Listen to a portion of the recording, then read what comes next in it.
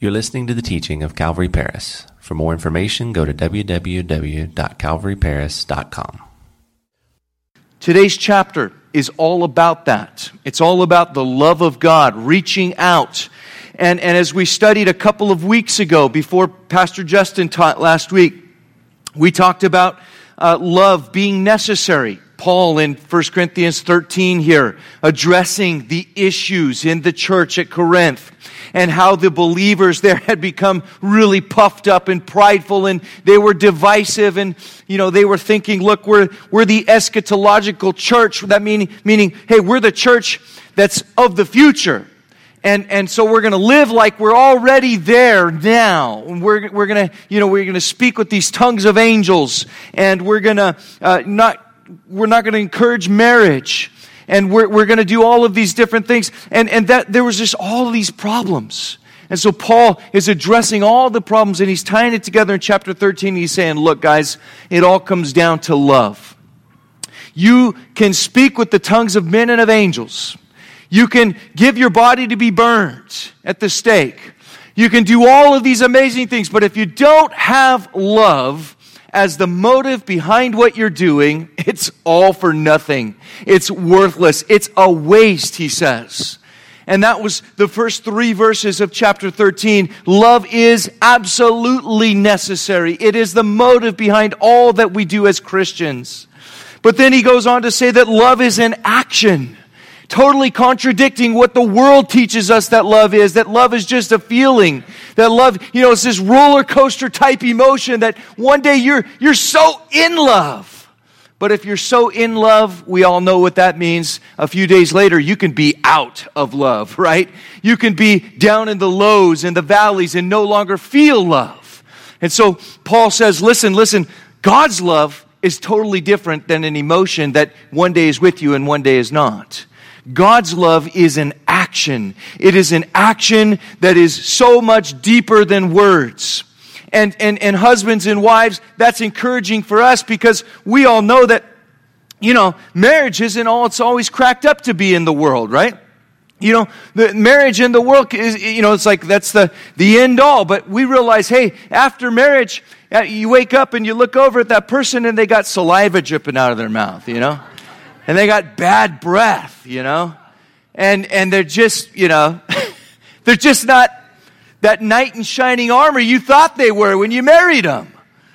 And so the feelings can go, and you're like, man, yeah, what's wrong with that? You need some personal time in the bathroom, whatever it might be. But we realize, hey, love has got to be deeper than that. And that's what God says, my love for you is so much deeper. It's so much more than just a feeling. I love you even in your worst moments. I love you even after you've fallen in sin. I still love you even when you turn your back on me and forsake me. God says, I love you and I'm going to pursue you. My love for you is relentless. And that's the love in action in verses 4 through 7. And we looked at that 2 weeks ago. I was telling you guys, it's like a bombshell in my heart. Guys, I read this and I go, okay, Phil McKay is not this kind of love. I rarely show this kind of love. Lord, help me. And it drives me to my knees, doesn't it? This idea that God is love in action. I need to be like him. I'm called to emulate him. And so I call out to him and I need your help, Lord. Well, now Paul is finishing this chapter with this last point, and that is that love is forever. Paul's point is that love is forever. And that's how he's going to finish this chapter. He's trying to stress the importance of love by making this statement about it and shedding light on what it means in relation to the spiritual gifts and the manifestations, and especially the gift of tongues that was taking place there in the Corinthian church and was actually being abused. Remember, they were putting so much emphasis on the gifts, and especially the gift of tongues. They saw the gift of tongues as the evidence of the Holy Spirit. And so Paul is saying, look, we need to pull back from that. We need to realize that you can have all the spiritual gifts in the world, but if you don't have the motive of love behind it, it's worthless. And love is more important because love is going to last forever. Let's pick it up there in verse 8, 1 Corinthians chapter 13, verse 8. He says, love never fails. But whether there are prophecies, they will fail. Whether there are tongues, they will cease. Whether there is knowledge, it will vanish away. Let's pause here. Paul begins this third and final section with this strong statement here about love. He says it never fails. What he's literally saying is that love will never cease to be relevant. Love for all eternity will never cease to be relevant. Why is that? I'll tell you why. It's because it is God's nature. It is God's primary attribute. We've talked about that, haven't we? God is love. I'll say this again. God's love is mentioned 10 times more than God's holiness, God's justice, God's righteousness in the Scriptures. If you read through your Bible, you cannot escape the fact that God is love. It started in the Garden of Eden, didn't it? God created Adam and Eve, and where did He put them? He put them right in the middle of paradise. And He said, hey, go out and enjoy it. Be fruitful and multiply. Be the lords of everything that I've created. He tells them, there's only one thing you can't do, and that's eat of the tree of the fruit of the knowledge of good and evil. And that was where He placed him. He said, in my love, I'm putting you in this place, in ultimate goodness. And that's where it starts, and it goes all through the Bible, that theme that God is love. But he mentions here a couple of the gifts in verse 8. A couple of the gifts of the Holy Spirit that are relative to this temporary age in which the church is living. But these gifts, they're not going to be needed once Jesus raptures the church and takes the believers to be with Him forever. Once believers are in the presence of the Lord, these spiritual gifts, Paul says, they're going to cease one day. Prophecy, for example, prophecy will one day cease, Paul is saying. Because why? Because there's not going to be any more need of it, guys. We're going to be living it. Think about it. The book of Revelation, all that it reveals, we're going to finally see it. We're going to go, whoa, that's what it was all about. I didn't quite understand what this was. Man, I thought those things were helicopters and tanks, but they were actually demons that God brought. We'll get to see it all. And so prophecy is one day going to cease. There's not going to be any need of it. We'll be living it. The gift of tongues will no longer be necessary in eternity. Why? Because we will not need to be aided in our prayers by the Holy Spirit. We're going to be right there. We're going to be in His presence. It's going to be so amazing. Our imperfect knowledge, here Paul is saying, is going to vanish away. And we're going to understand the reality and the truth of eternal life. Church, have you guys thought about that? Have you seriously thought about that for a second? Just pause for a second. I know Sundays are kind of crazy. We jump up, we comb our hair, we brush our teeth, we put on, and we come to church and we've got this, some of us have an image we're trying to present, possibly. And church is so fake sometimes. But listen, don't let fake church get in the way of the reality that one day you will stand before your Maker. You will stand in the presence of God. You will step into the eternal blaze of glory. And there, in the presence of God, all of these imperfect knowledge, the imperfections of our flesh, they're going to vanish away. Prophecy is no longer necessary. The gift of tongues no longer necessary because we'll be there in His presence. Paul goes on to say in verse 9, for we know in part, and we prophesy in part. But when that which is perfect has come, then that which is in part will be done away. See, what Paul is doing here is comparing the present age with the age that is to come when Christ ushers in His kingdom. The kingdom of heaven will be vastly different. The experience of heaven, the experience of eternity is vastly different than what the church and we believers are experiencing today. Paul says that now in the temporary life, this temporary time before Jesus Christ sets up His kingdom, he says, we only know and prophesy in part. What does he mean? He means in an imperfect state. We don't have a complete knowledge. We don't have a complete picture. We don't know God the same way that God knows us. And why is that? Well, it's because of the fall. The fall there in the Garden of Eden, that sinful nature that was passed down to every human being since Adam fell. And so you and I, because of sin, because of the flesh, we no longer live in a complete state, in a perfect state. We're marred by sin. We're marred by the curse of sin. But listen, when we prophesy, we don't see the whole picture. We don't have all the answers. There's still things that are hidden from us, and we don't fully understand them. Like I said, you read the book of Revelation, you get 10 different pastors teaching 10 different things about what that could mean. And we don't understand it fully. There's this imperfect state in the sense of what we know and how we're able to relate to God. Then in verse 10, Paul brings that point home. You saw it there. He says, we won't always be living in the imperfect temporal state. Now, this is good news for the believer in Jesus Christ. It's not so good news if you are not a believer in Jesus Christ.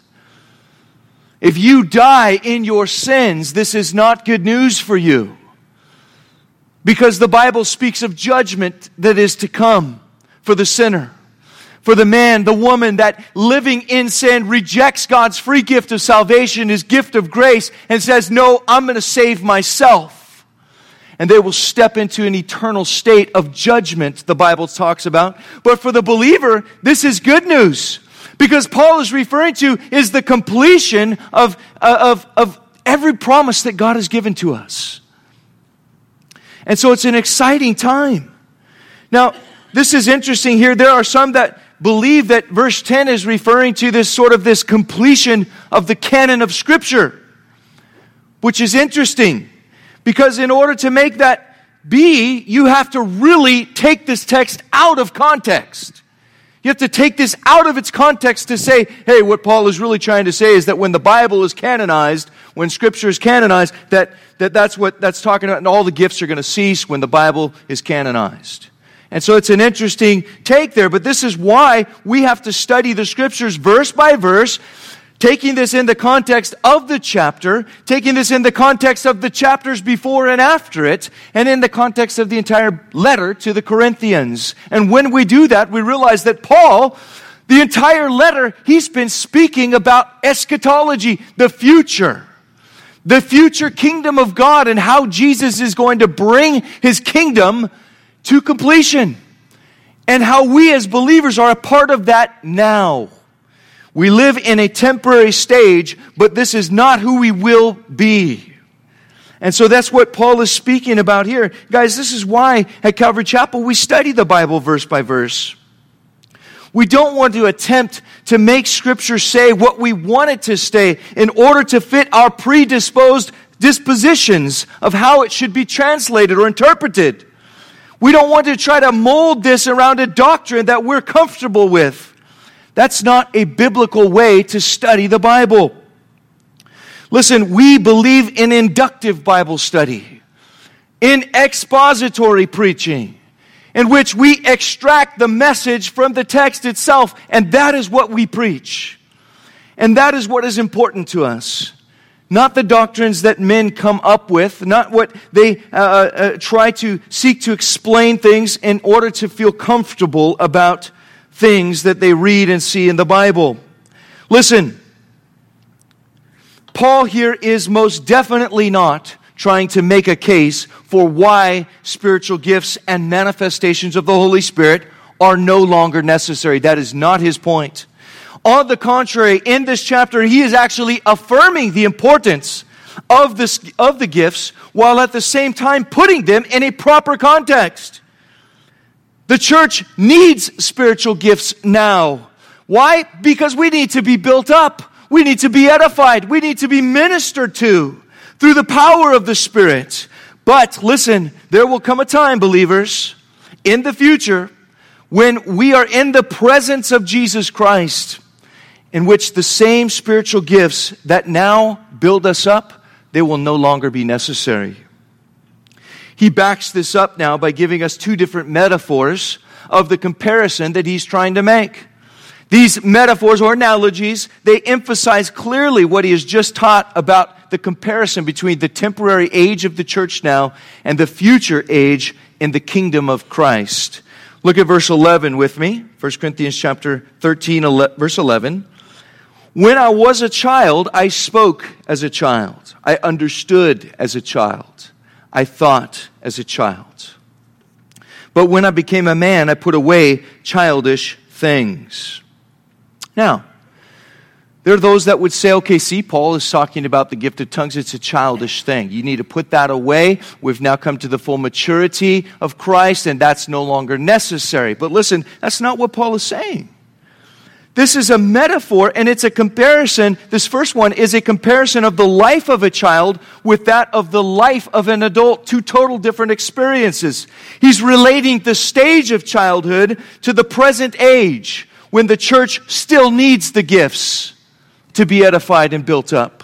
And he's relating that to the future age or stage of the church, of the kingdom of Christ. You know, each one of our kids in the McKay family has had a kind of a trademark phrase or a saying. They were so cute when they were toddlers. My wife has a baby book, and she likes to take notes and write those things down, you know, so that we remember them. Every now and then we'll pull it out. But little things like, you know, I want pancakes, you know, instead of pancakes. Or, pour me some milk, Daddy, you know. Why is it always milk instead of milk? Why can't they get the M-I right, you know? Milk, but it's always milk with my kids. Or it will be so pun, you know, they can't say their little F's, so they say peas instead. Or, I'm not a grill, I'm a boy, you know, they talk like that. And all these little things, or, you know, our youngest, we often, you know, we used to play a game with him and say, you know, are you mommy's boy or you daddy's boy, you know? And I'm trying to get him to say he's daddy's boy. You know, you're daddy's boy, aren't you? You know, and he would look at us both and go, I'm mommy's boy and daddy's boy, you know? And so he would just, you know, he's a politician from the get-go, you know? Knew how to play us both. Still does, by the way. But as a child, you know, we look at these kids and we just go, man, you're so cute. I would eat you up if I could, you know? He's so cute. Love it. And it's funny. It's age appropriate. But listen, if my kids are still talking that way as 9 and 10-year-olds, I'm going to start getting worried, okay? I'm going to be a little bit worried about that, and I'm going to go, okay, what do we need to do to, you know, get this kid to grow up a little bit, you know? Even worse, if these guys were adults and still talking this way. Now that's a huge problem. Daddy, I want pancakes. Get in the kitchen and make them yourself, boy. You know? I mean, I'm not going to be like that with my kids when they're adults. So there's a difference in the two stages. One is there are appropriate needs that relate to childhood. And then when they become adults, that level of responsibility increases and it changes, and it's so different. You know, I also remember that each one of our kids either had a binky or a pacifier, or a favorite finger that they liked to suck on and cuddle with that helped them to go to sleep every night. And, you know, it was one of those things I remember with my daughter Eden. She had this little silky, you know, it was this little square. Actually, it started out as a blanket. It was very, very soft, you know, and she cuddled with that thing, you know.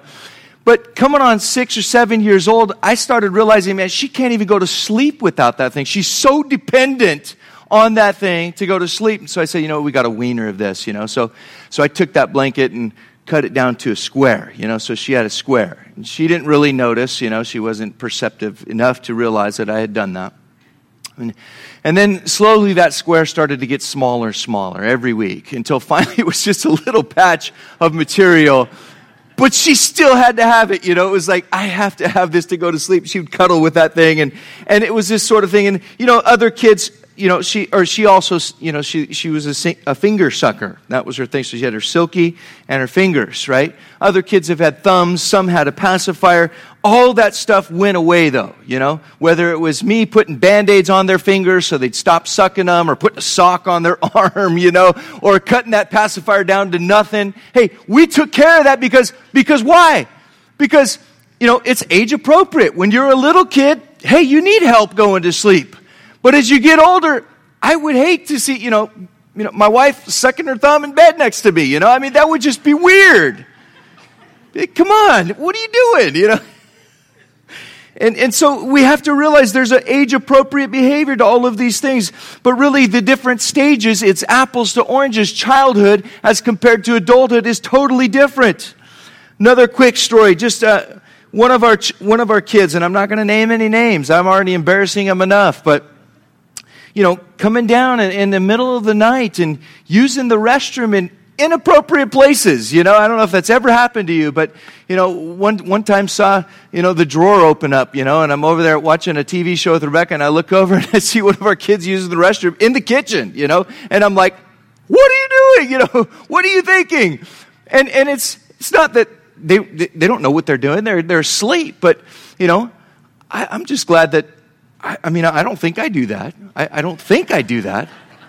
But as an adult, can you imagine if we were just, going to the bathroom wherever we wanted? I was just talking to my sister on the phone. She's got 3 boys, and she was telling me that, all 3 of her boys, it's a constant mess in the bathroom. You know how that goes with the boys. And so she brought them in there and said, boys, look at this floor. Who is doing this on the floor? And her youngest looked at her and said, it's not me, because I never go in the house, So that's appropriate for a little one, but if you're a full-grown man and that's what you're doing, you're walking outside every time, that's a problem, okay? So we know there's an experience of children. It's always going to be vastly different than the experience of an adult, because there is, in normal cases, a vast difference in the amount of knowledge and the amount of understanding of life that is possessed. And that's what that ties into what Paul is saying here. Paul is saying about love being the supreme way, the most excellent way.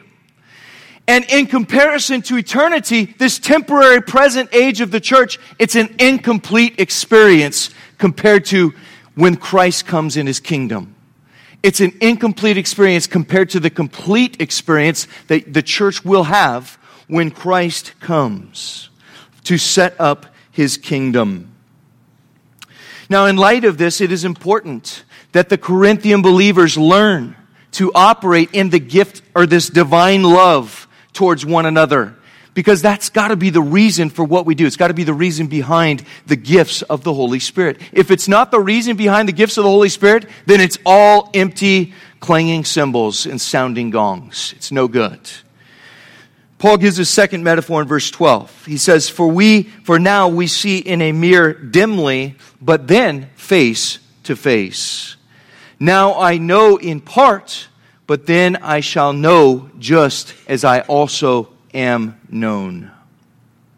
Now this is a very appropriate metaphor here in verse 12 for the Corinthian church. And that is because the city of Corinth was famous for their production of some of the finest bronze mirrors in ancient history. Now, the idea here is that looking at the reflection of someone in a mirror is much less perfect than actually seeing that person face to face. That's the idea of what Paul is saying. Now, in our modern times, we might liken this to the difference between looking at a picture of someone on your phone and actually seeing that person face to face, actually being in their presence. Which is better? For me, right now, my wife is back in California. She stayed back, and she's with her family right now. So all I can see is a picture of my wife. But I can tell you, I would much prefer to have my wife here with me in person. That's so much more meaningful. There's so much more of an experience when she is with me in person, physically. So that's the idea here.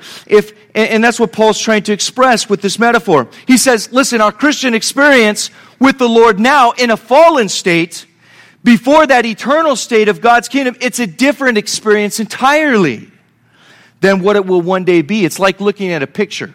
Okay, we see the picture, but we don't experience that picture. We don't understand it fully. It's not the same as if we were in Christ's presence.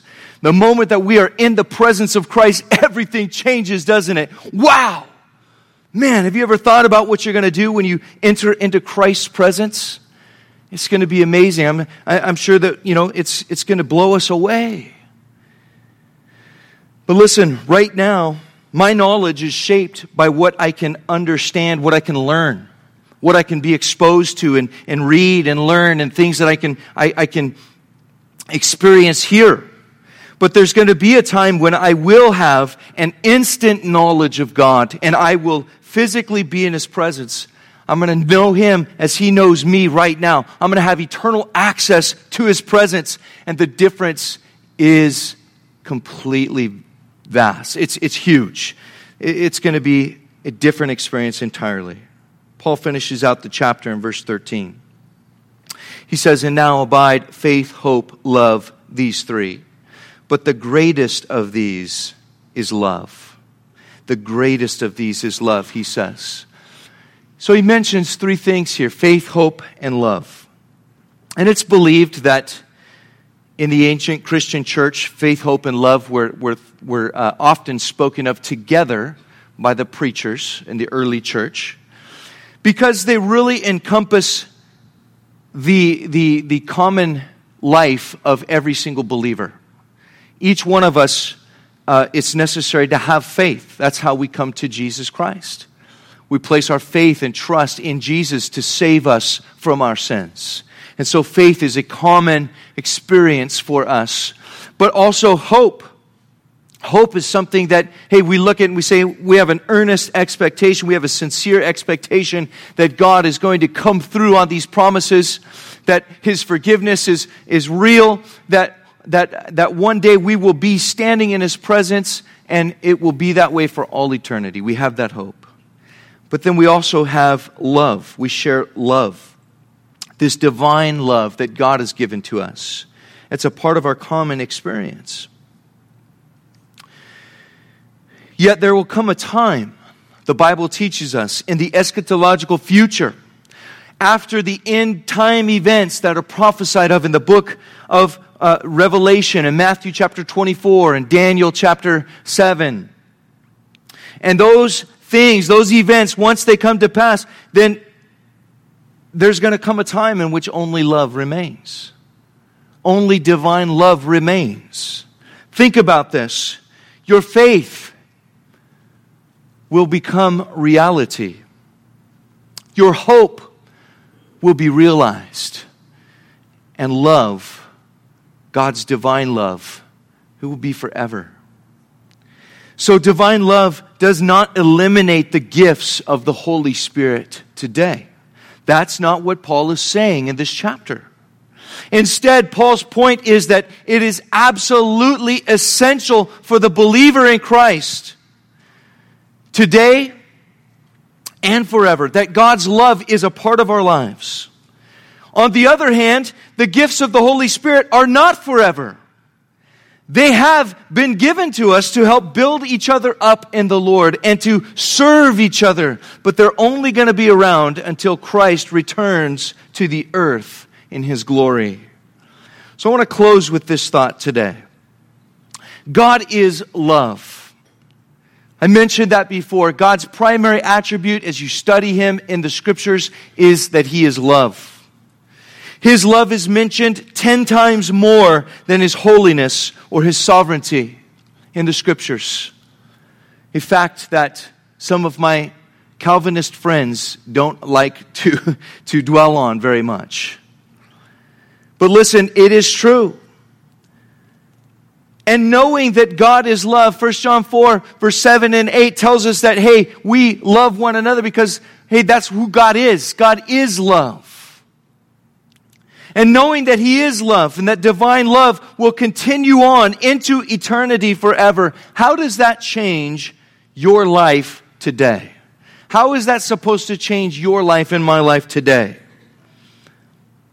You know, as a Christian, we all have priorities in our lives. Sadly, much like the world around us, many Christians' first priority is ourselves. We put ourselves first. We think of ourselves first. We think of ourselves all the time.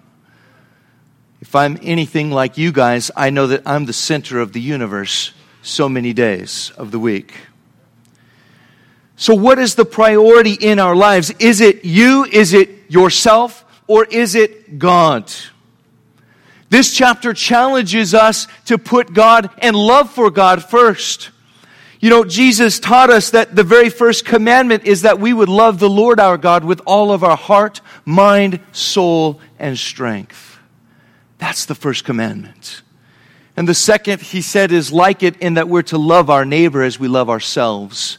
You see, the Bible never tells us to go and love ourselves. The Bible never says, go out and try harder to love yourself. That's all you need to do to fix your problems, is just go find yourself and love yourself a little bit. Pamper yourself. No, that's not what the Bible teaches. Jesus said, love others the way you love yourself. See, the Bible just takes it for granted that you already love yourself. God knows who we are in the sinful nature that we have, that we'll be looking out for number one more often than not. And he challenges us. And this chapter challenges you and I today. And we're challenged to love God and to love others in this chapter. So I would ask you, is your life characterized by godly love? As we've gone through this and we've read through and looked at what love is your life characterized by godly love? And then the other question that I would ask you today is, are you in the camp? Well, listen, the Corinthian church was in a different camp than what so many churches are in today. See, many churches today are in the camp of believing, listen, the gifts of the Holy Spirit have ceased. They're not for today. And I realize that can be a tricky thing. It can be a touchy thing. I believe a lot of people go through come from different church backgrounds, and I understand that. And I want to be sensitive about that. And I understand, listen, this is not one of those things that's, I think, is an essential of the faith that we need to fight and divide over at all. Please, no. I love all you guys, and I want you to know that, and don't want to divide over this. But I do want to challenge you with this. See, the Corinthian church, they had the opposite problem where, man, they were all focused on the gifts, man. It was wild and crazy in that church. But Paul says that was a problem. And so he's addressing the problem. He's saying, listen, there's got to be a balance here. The emphasis is not on the gifts. The emphasis needs to be on the greatest way, which is love. The reason behind the gifts has to be the motive of Christian love, godly love. If it's not, then it's all for nothing, he says. So tone it down, and we're going to get into that. He's going to give some guidelines in chapter 14. Very important guidelines for the public worship service. But listen, so many churches today are landed way on the other side of the church of Corinth. And they think, well, all that stuff, it makes me feel uncomfortable. I don't like it. So that's just not going to be a part of my Christian life. But that's to err on the other side of the wrong side of the issue. See, we've got to strike this biblical balance. Paul says, listen, yes, the gifts are for this temporary age that the church is living in because we need them.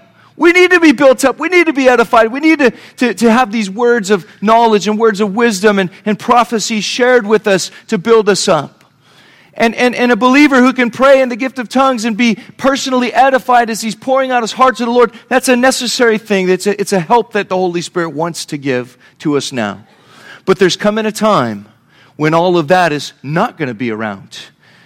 And the only thing that's going to last is God's divine love. So knowing that, practice that love now.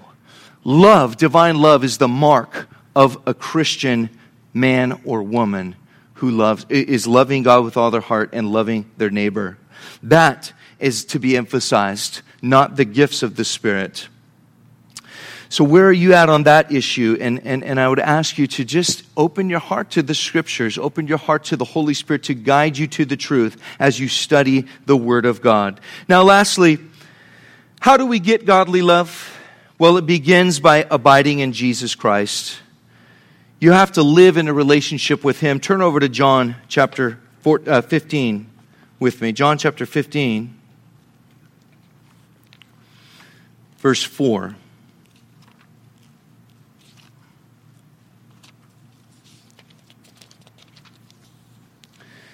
John chapter 15 and verse 4 says, "Abide in me, and I in you. As the branch cannot bear fruit of itself unless it abides in the vine, neither can you unless you abide in me." And then he goes on to say in verse 5, "I am the vine." This is Jesus talking. "You are the branches. He who abides in me and I in him bears much fruit. For without me, you can do nothing." Notice there, you can do nothing without Jesus Christ. He's the vine. So if we're going to have divine love in our lives, we have to abide in Christ. it can only be produced naturally out of a relationship stems from the God of love.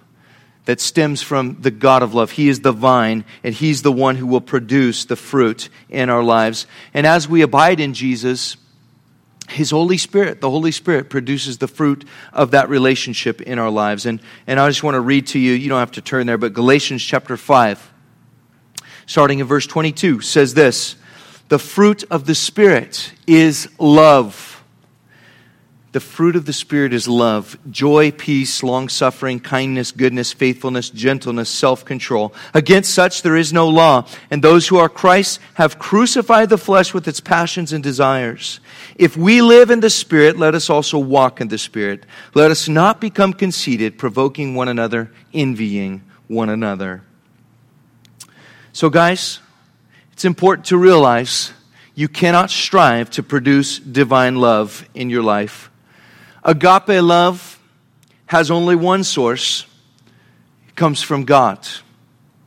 And it only comes to you when God touches your life through His grace and through His love. Has your love for the Lord grown cold?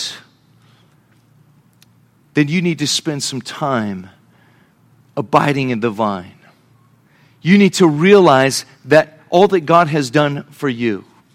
You need to realize who He is and who you are. When I realize who I am in the light of who God is, wow, it blows me away.